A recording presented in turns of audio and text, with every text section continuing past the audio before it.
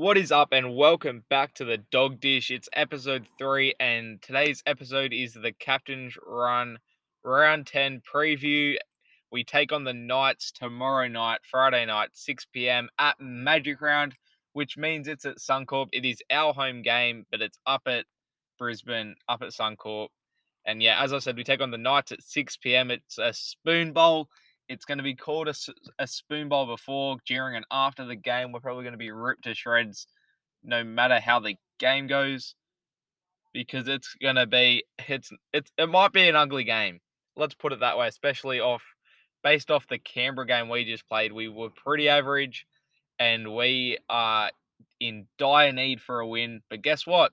So are the Newcastle Knights. It's going to be one of the all-time spoon bowls, and it's meant to be wet as well at Magic Round. It's been raining all week. I've seen people slowly making their way up to Brisbane, and I've seen photos of the ground of Suncorp, and it is wet.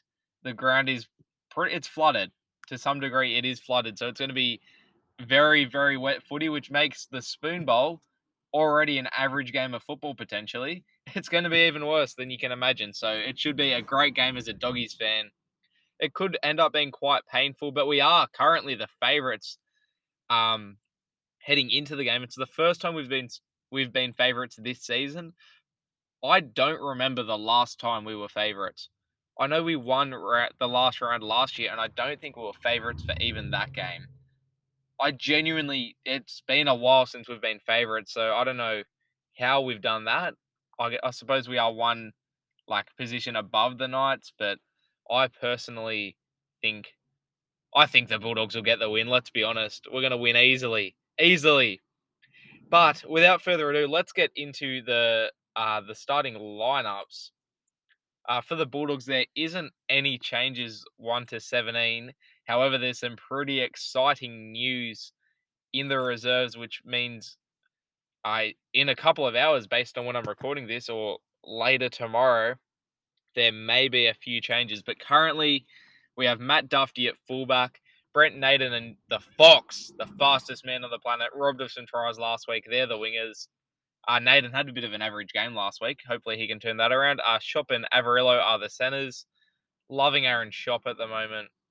Some news with the future of the centers too breaking during the week. We'll come back to that.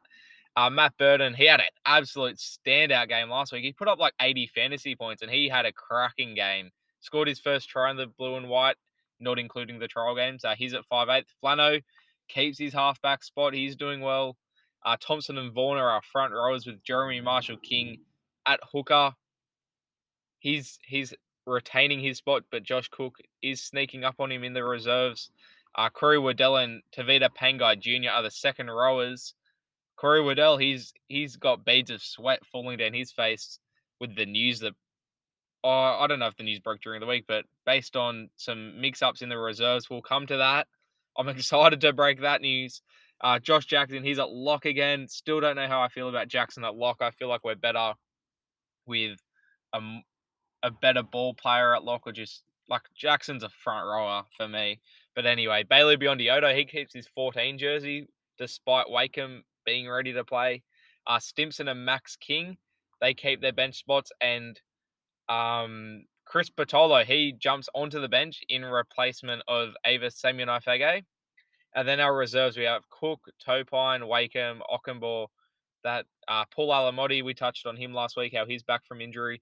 But the big news, ladies and gentlemen, Raymond Faitala-Mariner is back. He's been named in the number 23 jersey. How good would it be to see him run around in the 23? He's back for his first game since, I believe, round 2, either round 2 2020 or 2021. He's had a long time between drinks. Last time he was playing, he was one of our best players, playing off Kieran Foran on the left edge, scoring tries every week. He was a brilliant player. He played for New Zealand. When we first got him, he got hurt in a New Zealand game. But the story goes with this injury. He had surgery on his foot last year, and Gus Gould has confirmed this.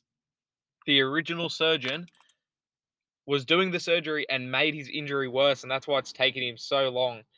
But I've seen him around at games. He's in good spirits, and boy, I hope he can get into the squad this weekend. But If not this weekend, it looks like he will be back playing footy very soon, and hopefully he's back to what he used to be able to do because he really was one of our best players. The Knights have Kalen Ponga at fullback. They have Edric Lee and Dominic Young on the wings, and that excites me a little bit. That does excite me because I believe Matt Burton will be able to torture Edric Lee and Dominic Young with his bombs because they're not known for they're not known to be good handlers of the ball. They do make mistakes quite often, and especially in the wet, Matt Burton might make it an absolute nightmare for them. And the kicking game, it might come down to the kicking. And somehow we have the more experienced halves. Somehow. Tuala and Bradman Best are at centre. Tex Hoy at 5'8" for the Knights with Adam Clune at halfback. I'm not sure how many games they've played together as a pairing. It can't be many. If any. But that's how we've got the more experienced half pairings because they've got Tex Hoy and Adam Colloon. Clemmer and Saifidi, Daniel Saifidi are the front rowers with Chris Randall at hooker. Mitch Barnett comes back into their squad after the suspension he copped for his grub dirty act against the Panthers. Fitzgibbon is the other second rower with Leo Thompson at lock. They've got Phoenix Crossland, the young kid at 14 with Jacob Saifidi, Pasami Solo, and Matt Crocker on the bench. Ex-Bulldog Suisayo Su is named at number 19. Keep an eye on him. Interesting to see if he gets a start. But yeah, that's how the Knights line up. And when you look at it on paper, boy, we are a chance. We're a chance to get a win this week. We need the win. I personally think Knights need a win more than we need a win. But man, this is up for grabs, and I think we can take it. But if you thought the Raymond Fatala Mariner news was big, wait till I drop this bomb on you. Jacob Carraz, the rookie center, he carved up at the Broncos 2 weeks ago, and he has re-signed until 2024. We have locked in the rookie center until 2024. I can't wait to see him play every week. He's not in the top 30, but the NRL rules are if you're not in the top 30, you can play every week after round 11. And guess what? It's round 10 this week, which means it's only one more week until we see Jacob Carraz back on the park, hopefully. I would personally put Jacob Carraz to centre and Averillo to the bench. Some people are saying run Carraz on the wing. I can handle that as well. He needs to be in the squad. He was so good against the Broncos, and I want to see him out there. But on top of the re-signing, I believe re-signing him means he will get promoted to the top 30 in that last top 30 spot. So it won't even matter with the NRL rules that he's allowed to play after round 11. Even if that's not true. It is true, but if it wasn't, it doesn't matter. I think he's going to get promoted, and I am pumped about it because I love Jacob Carraz. He's a Lebanese. He's a Bulldogs junior. How good. Him and Shop in the centers, both Bulldogs juniors, both born in 2001. It doesn't get any better. They are the future, and we need to build our club around blokes like them. Yeah. But that's the Jacob Carraz news. And then, as I touched on before, just finally, Magic Round. It's going to be a wet weekend. Obviously, all 8 games at Suncorp. The Bulldogs are blessed to be playing the first game. We're kicking off Magic Round with the 6 p.m. time slot because there's no Thursday night footy. The Thursday game's on the Sunday. And so the reason that's beneficial for the Bulldogs is because come Saturday night and Sunday, the ground is going to be atrocious. Like, it's already bad enough with all the water.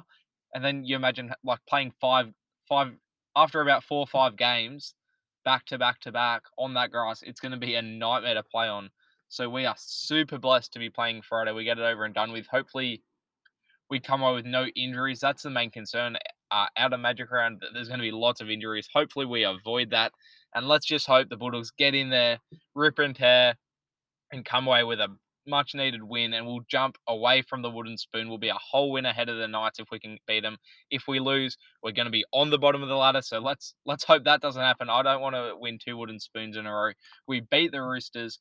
We played pretty poorly against the Raiders, but we can beat the Knights. I believe that they're one of the few teams we beat. I think not last year, but the year before, and that was an absolute torrential rain game. So we have proved before that we can do it. We don't have Kieran Foran anymore, so Kalen Ponga can't take his ankles at Magic Round again. That's a bit of a throwback for you. But if you're a Doggies fan and you're in Brisbane or you have a bunch of money, fly up to Brisbane, get to the game, get behind the boys, and let's bring home a W. I'm Winston Neville. This is the Dog Dish Captain's Run. Enjoy your round 10 Magic Round Rugby League.